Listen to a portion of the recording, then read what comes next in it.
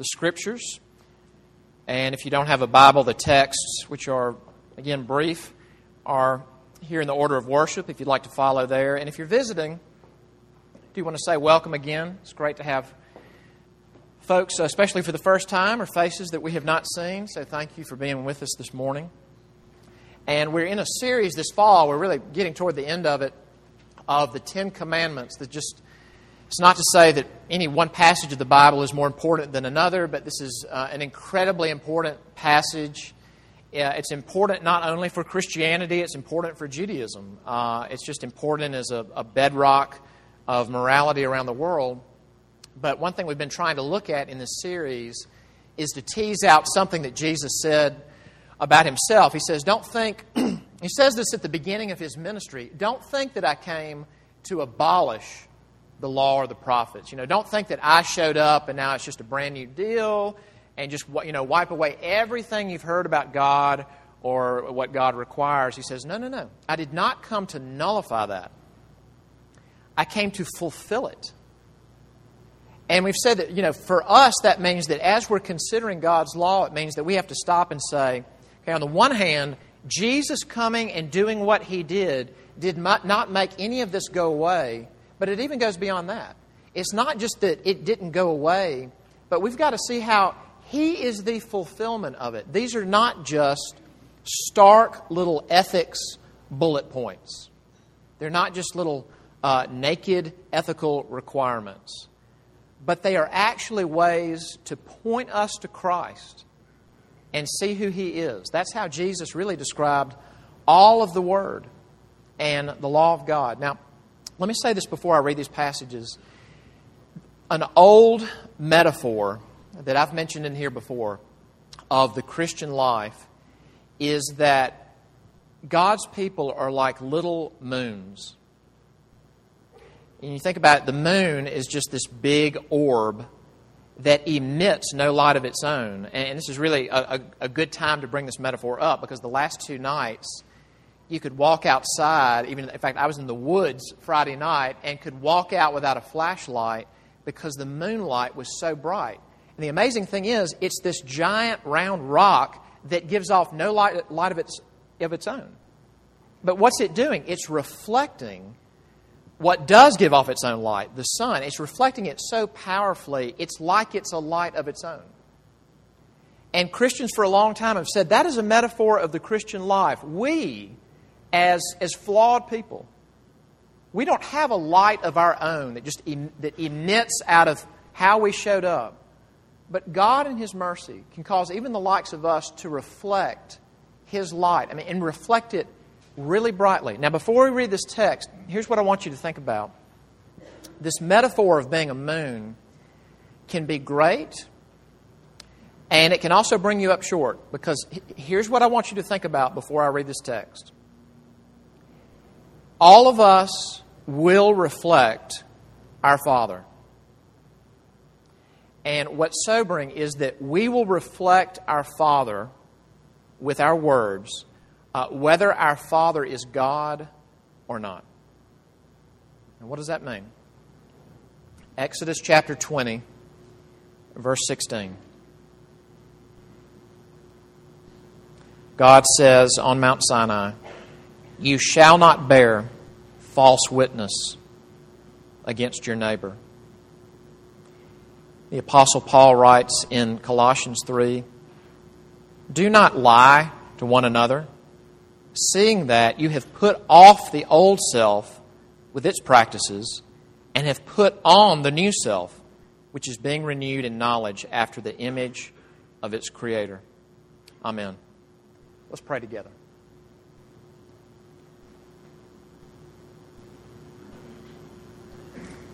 Heavenly Father, we ask that just even what we mentioned will happen in our midst this morning.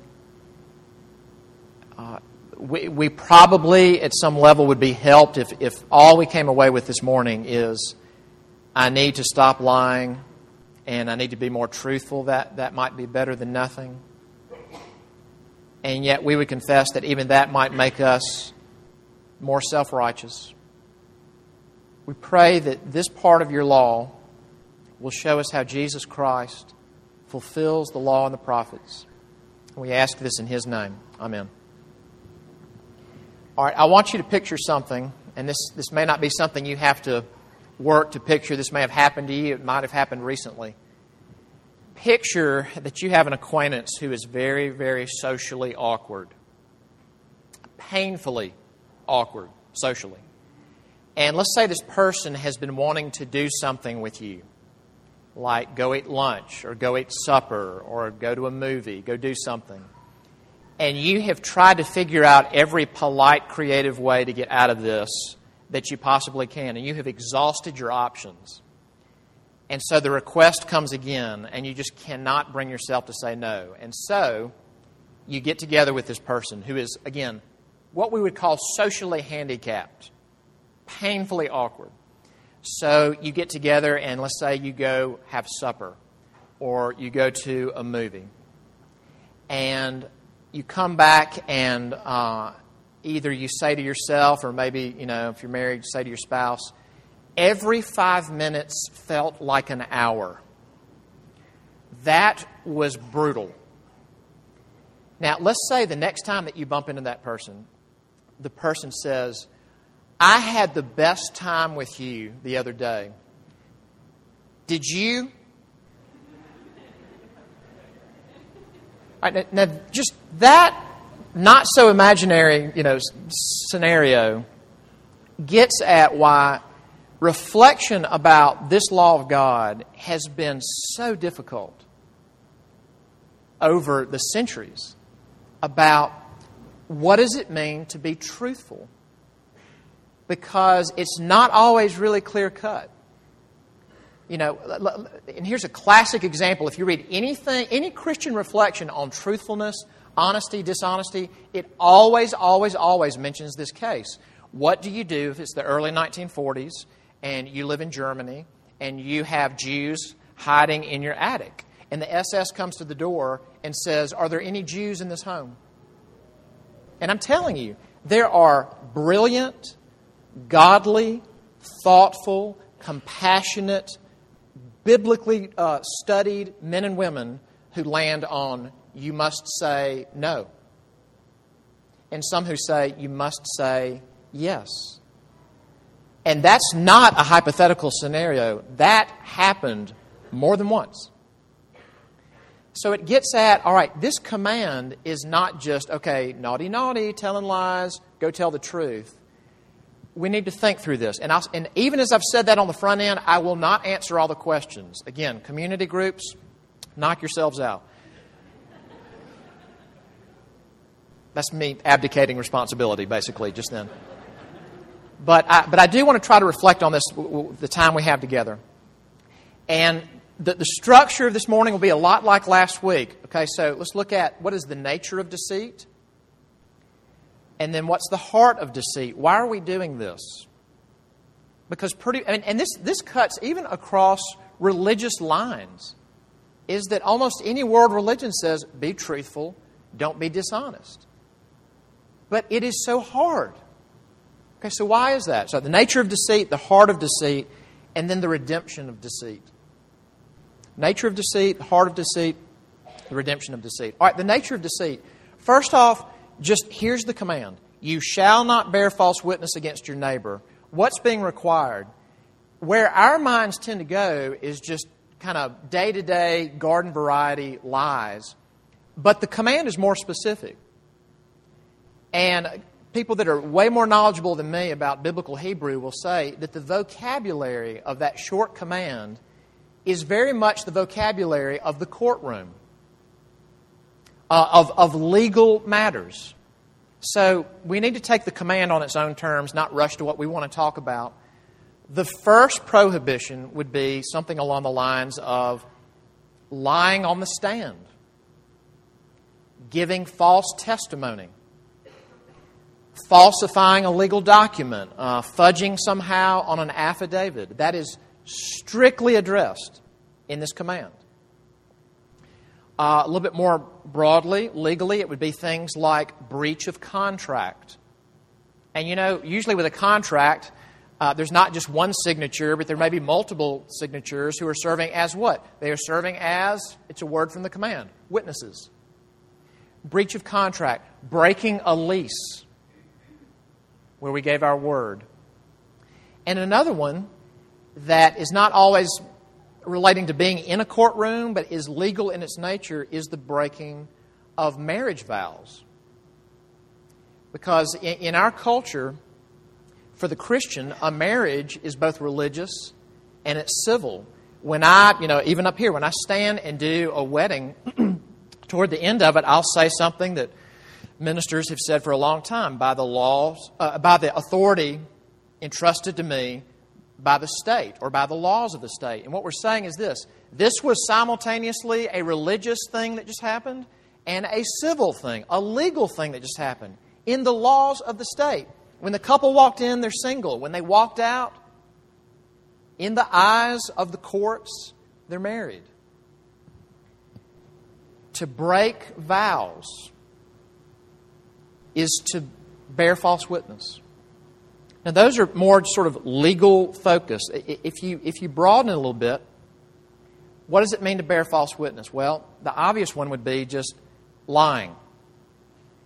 Now, that covers a lot of ground. Martin Luther said there's three kinds of lies, and I'm going to use this as sort of rubrics. There's humorous lies, helpful lies, and harmful lies. All right, and don't already get excited about helpful lies. I know I can just see you already going, excellent. Everything is proceeding according to plan. All right, hear me out on this.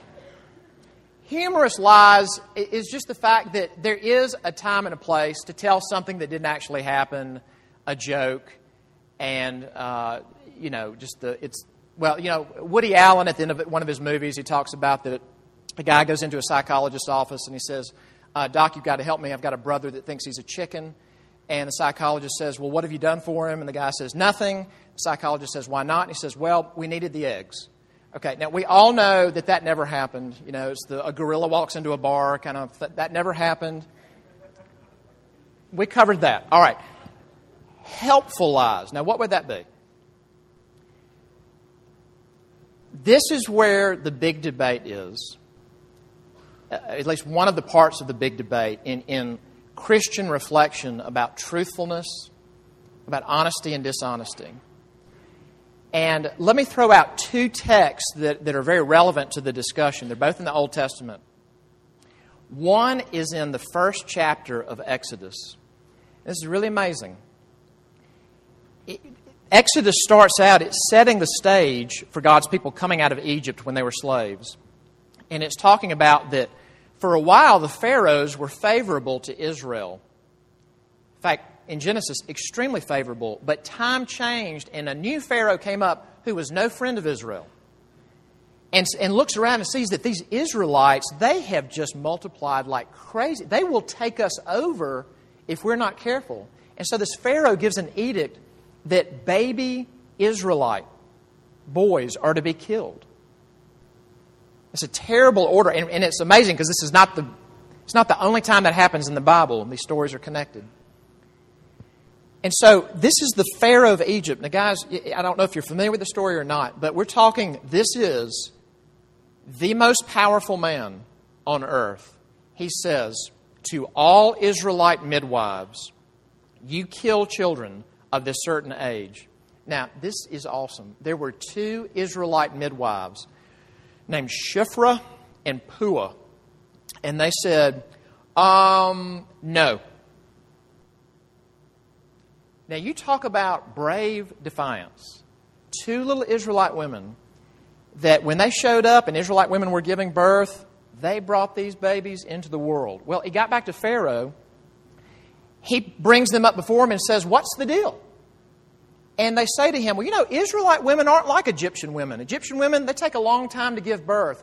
But by the time we've even heard that the baby's coming, we show up, baby's already there. Strong Israelite women. Lie. Total lie. They give birth like all other moms. And the narrative is careful to say that God looked with favor upon what they did and even showed that favor by blessing them with large families. That He liked what they did. when they lied. Another example, this one's in some ways even more tricky. Joshua chapter 2. Joshua records when God's people cross the Jordan River out of the wilderness and they start occupying the promised land. One of the places they go into is Jericho. They send some spies ahead into Jericho to scope it out. And these spies realize they're about to be caught, and they are protected by a prostitute named Rahab. And when some people come and say, hey, weren't those Israelite spies with you? What's the story on that? She kind of does the Bugs Bunny, they went that way, Doc. And so send someone off on a red herring, and these Israelite spies go back home safe as kittens. And she is commended not only once, but twice in the New Testament, Hebrews and James, for what she did when she lied. Now, it seems that what Scripture is saying is that a helpful lie, sounds weird to say it that way from the pulpit, a helpful lie is a misrepresentation to protect the life of one's neighbors. And what I would understand that to mean would be, let's go back to Germany in the early 40s. If the SS comes to your door and you're hiding Jews in the attic and they say, are there Jews in this home? Not the ideal answer, but the compassionate answer is no. But let me say this, just because it's easy for us to take helpful and turn it in on ourselves.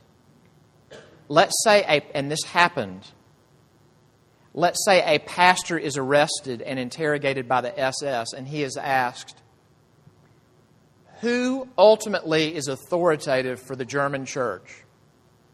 The Führer or someone else? The correct answer is Jesus Christ. And then if a gun is put to your head and the question is asked again, the correct answer is Jesus Christ. Now, it's one thing to lie for oneself. It is another thing to protect the lives of others. That even happens in war. There's a deceit that can save lives. What's the third kind? Humorous, helpful, harmful. Harmful is, painting with a broad brush, it's the rest of the lies. It's the rest of the lies. It's the, hey, that thing I asked you to get done, is it done? And it's not done. It's the, yes, I did that. Of course I did that. Children who still live in your parents' home, when a parent asks about, did you do such and such that I asked you not to? That if you did it, that you look at a mom or dad and say, no, I did not do that. That's a harmful lie. And it even expands into bigger circles. Remember, this second section of the Ten Commandments is love of neighbor. We talked about the first commands, our love of God. Second part, love of neighbor. This command has everything to do with being a community with those around you. And Christians for centuries have said part of what's prohibited in this commandment are things like slander and gossip. Because positively what this command is to do is to protect the well-being and the name of your neighbor. So what would the opposite be? It would be to undermine and attack the name, to dishonor the name of your neighbor. And there's multiple ways to do that. A big biblical theme is that when something important is on the table, it needs to be something that's established by 2 or 3 witnesses. This came up even with us nominating officers. We don't want to just have, we don't want to have names where only one person said, yeah, I think you should be an elder. I think you should be a deacon. We want several people to recognize that because it's important. It needs to be established by multiple people. Gossip, as far as it feeling true, is typically not driven by 2 or 3 witnesses. It typically gets its fuel from one person's perception, and then it's disseminated. And slander can work the same way. Now, we could be here all day talking about ways to be deceitful. What is driving this? What's at the heart of deceit? If we know that we don't want people lying about us, and if we know that we don't want to be somebody that's known as a big fat liar, then why is it so hard to tell the truth when we need to tell the truth? There's a psalm. It's Psalm 15. And some people have called this psalm the question and answer psalm. Because there's a question at the beginning and the rest of the psalm is an answer. And the question at the beginning is, Lord, who may dwell in your tabernacle? Who may dwell on your holy hill? And it's a picture of Jerusalem being like a hill. And there's God's tabernacle and then the temple up in Jerusalem. And it's the psalmist saying, God, I don't want to just go there. What I want is to live with you. But the question is, who can live with you? You're God. So the rest of the psalm is the answer. And it's interesting that more than once it answers in terms of being honest. It's the man who speaks the truth to his neighbor. It's the person who doesn't accept a bribe. It's someone who doesn't slander. But listen to this, because this is really important. It says it's the person who speaks the truth to his own hurt, or swears to his own hurt. And it means this. It's someone who gives his or her word, and then when a situation presents itself where if you're going to keep your word, it means that you're going to miss out on something. Or maybe you're going to be attacked. Or maybe you're going to lose something if you're going to keep what you say. And it says the answer to who can live up there is the person who can swear to his own hurt. The heart of deceit, among other things, is that lying is a way to avoid suffering. Lying is a way to avoid suffering in all kinds of different forms. For instance, it can be a way, I think this is a huge one, to avoid punishment. This can be lying to a teacher, lying to a parent, lying to an employer, lying to the cops. This is did you get that done? This is from a supervisor, from a boss. Did you get that done? Of course I did. Nope, I didn't. Why am I saying I did? I don't want to be punished. Classic biblical example of this is Peter. Lord, I would never deny you. I would never run away from you. I'll be killed before I'll run away from you. Standing around a fire and a slave girl, about as low on the sociological ladder as you can get. Hey, you know him. Don't you know him? Nope, I do not know him.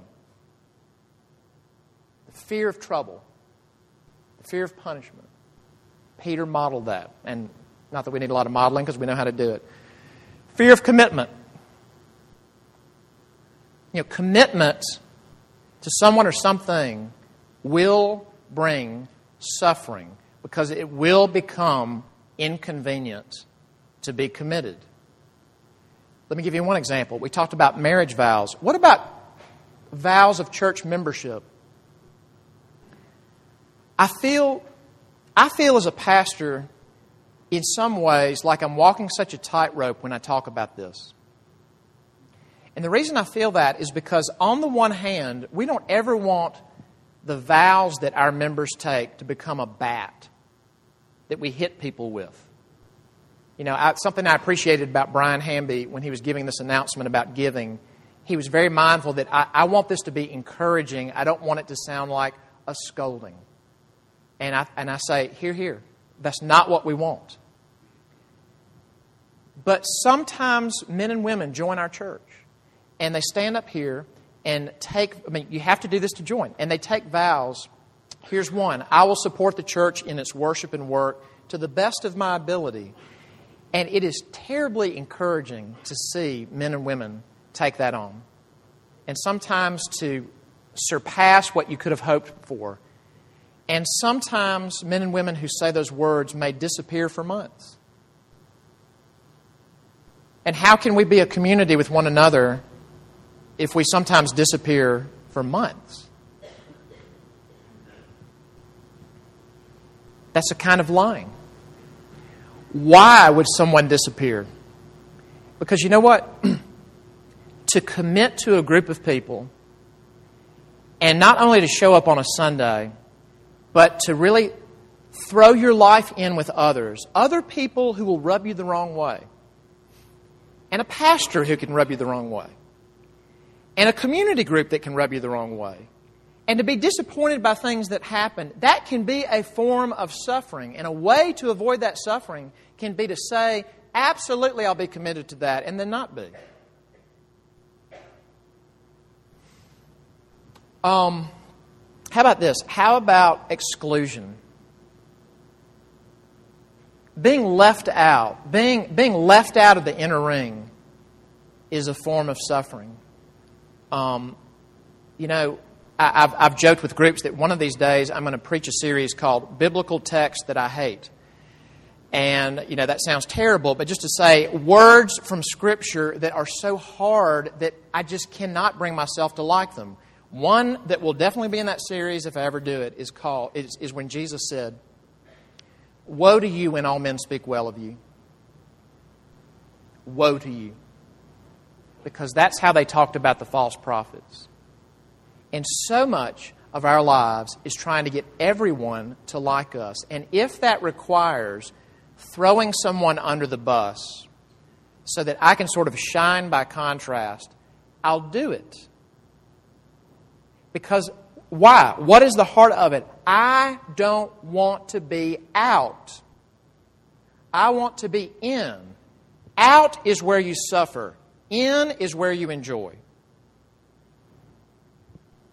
Now again, we could give example after example, but it's a way to avoid suffering. And if you want a picture of how much we want this, and this is all of us. If you want a picture of how much we want this, think about this. Remember the metaphor at the beginning? We're all little moons. And we're reflecting something. And I said that you will reflect your Father, whether it's God or someone else. What does that mean? In John chapter 8, Jesus really got into it with the Pharisees. And He finally said this in John chapter 8. Do you know why you're trying to kill me?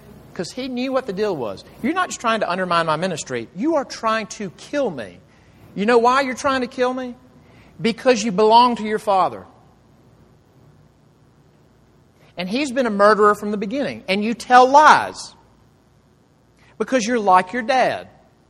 And he's been lying from the beginning. And He finally explicitly says it. He's talking about the devil. And just so we understand, we're not just throwing rocks at the Pharisees. I don't know any Pharisees. Well, I don't know any first century Pharisees.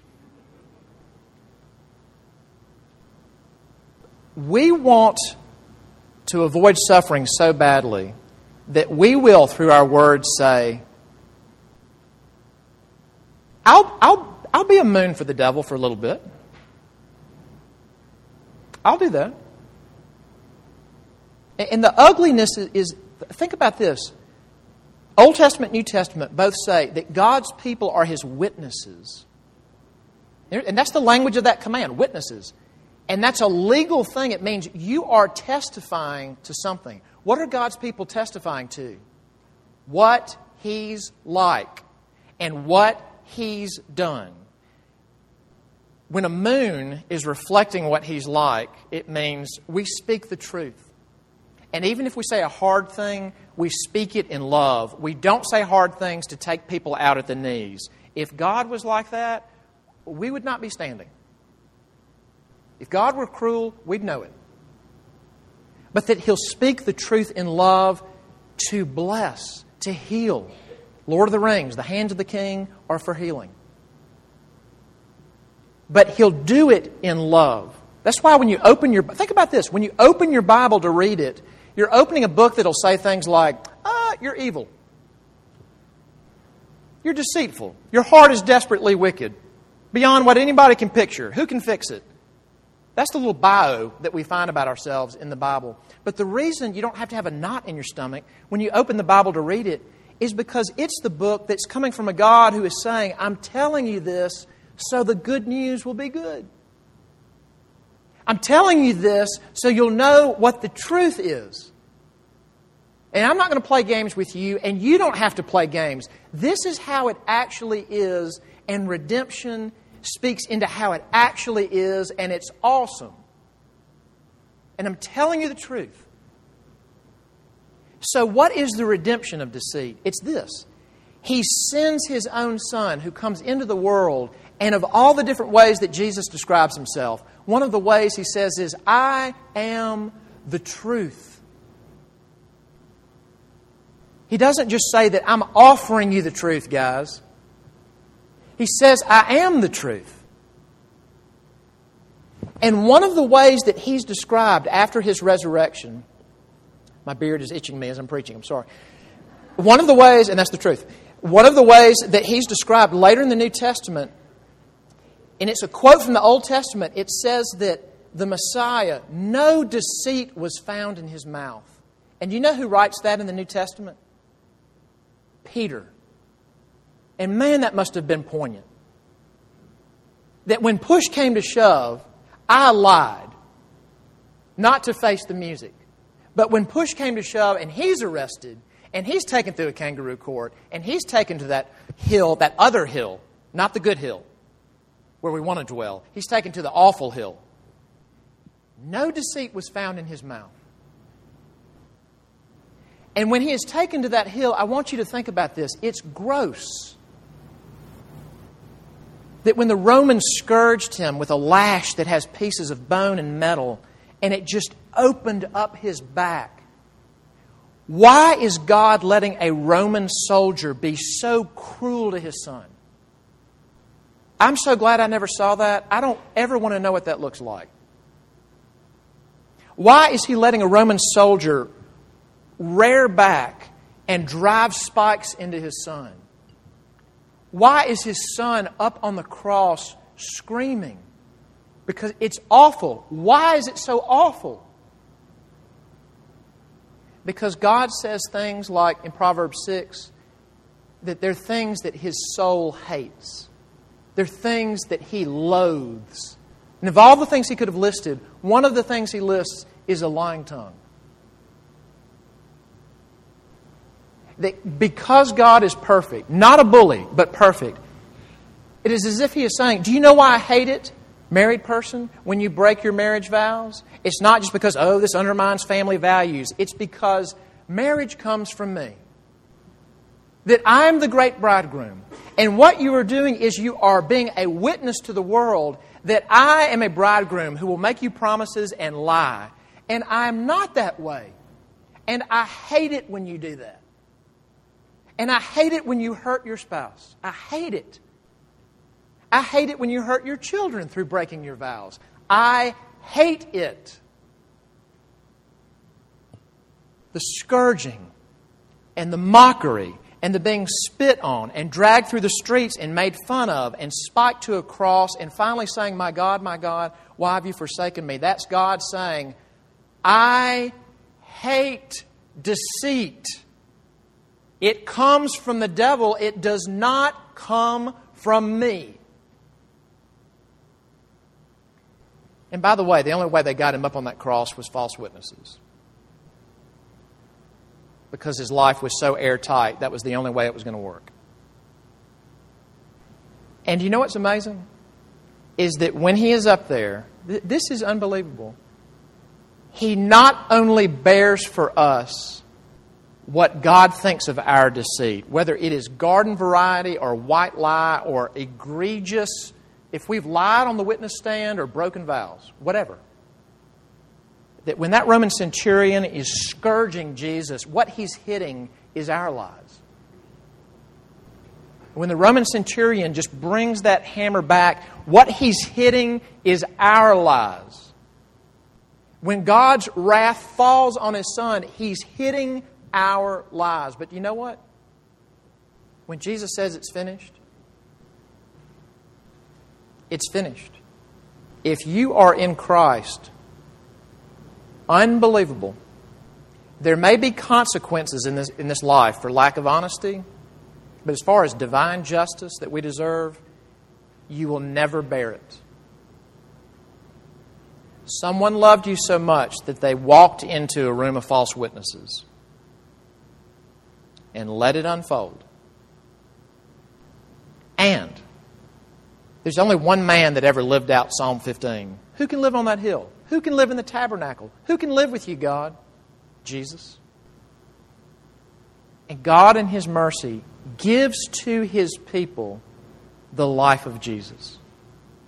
That God looks upon you as if you never, ever did anything but speak the truth to your neighbor. You never slandered. You swore to your own hurt. And I want to end with this. That is the great remedy of deceit. But you know what's amazing?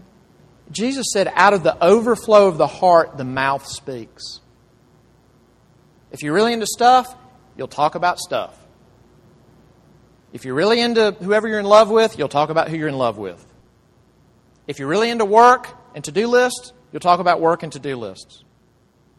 But if it grabs us that, you know what, I can end this stupid PR campaign about how awesome I am because I'm not.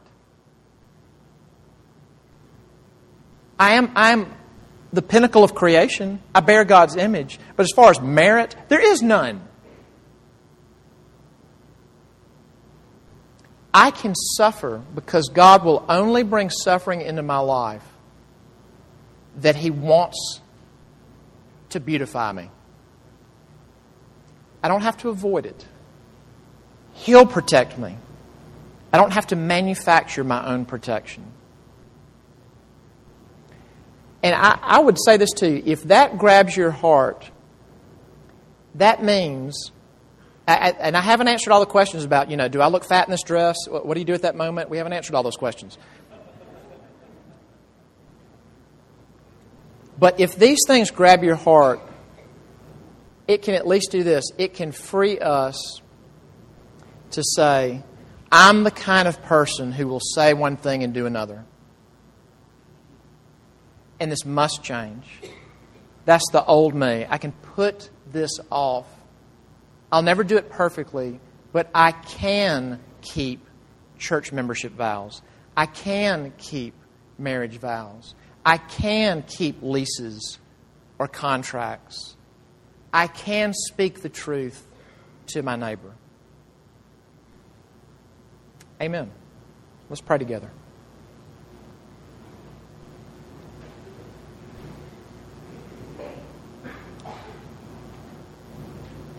Lord God, help us.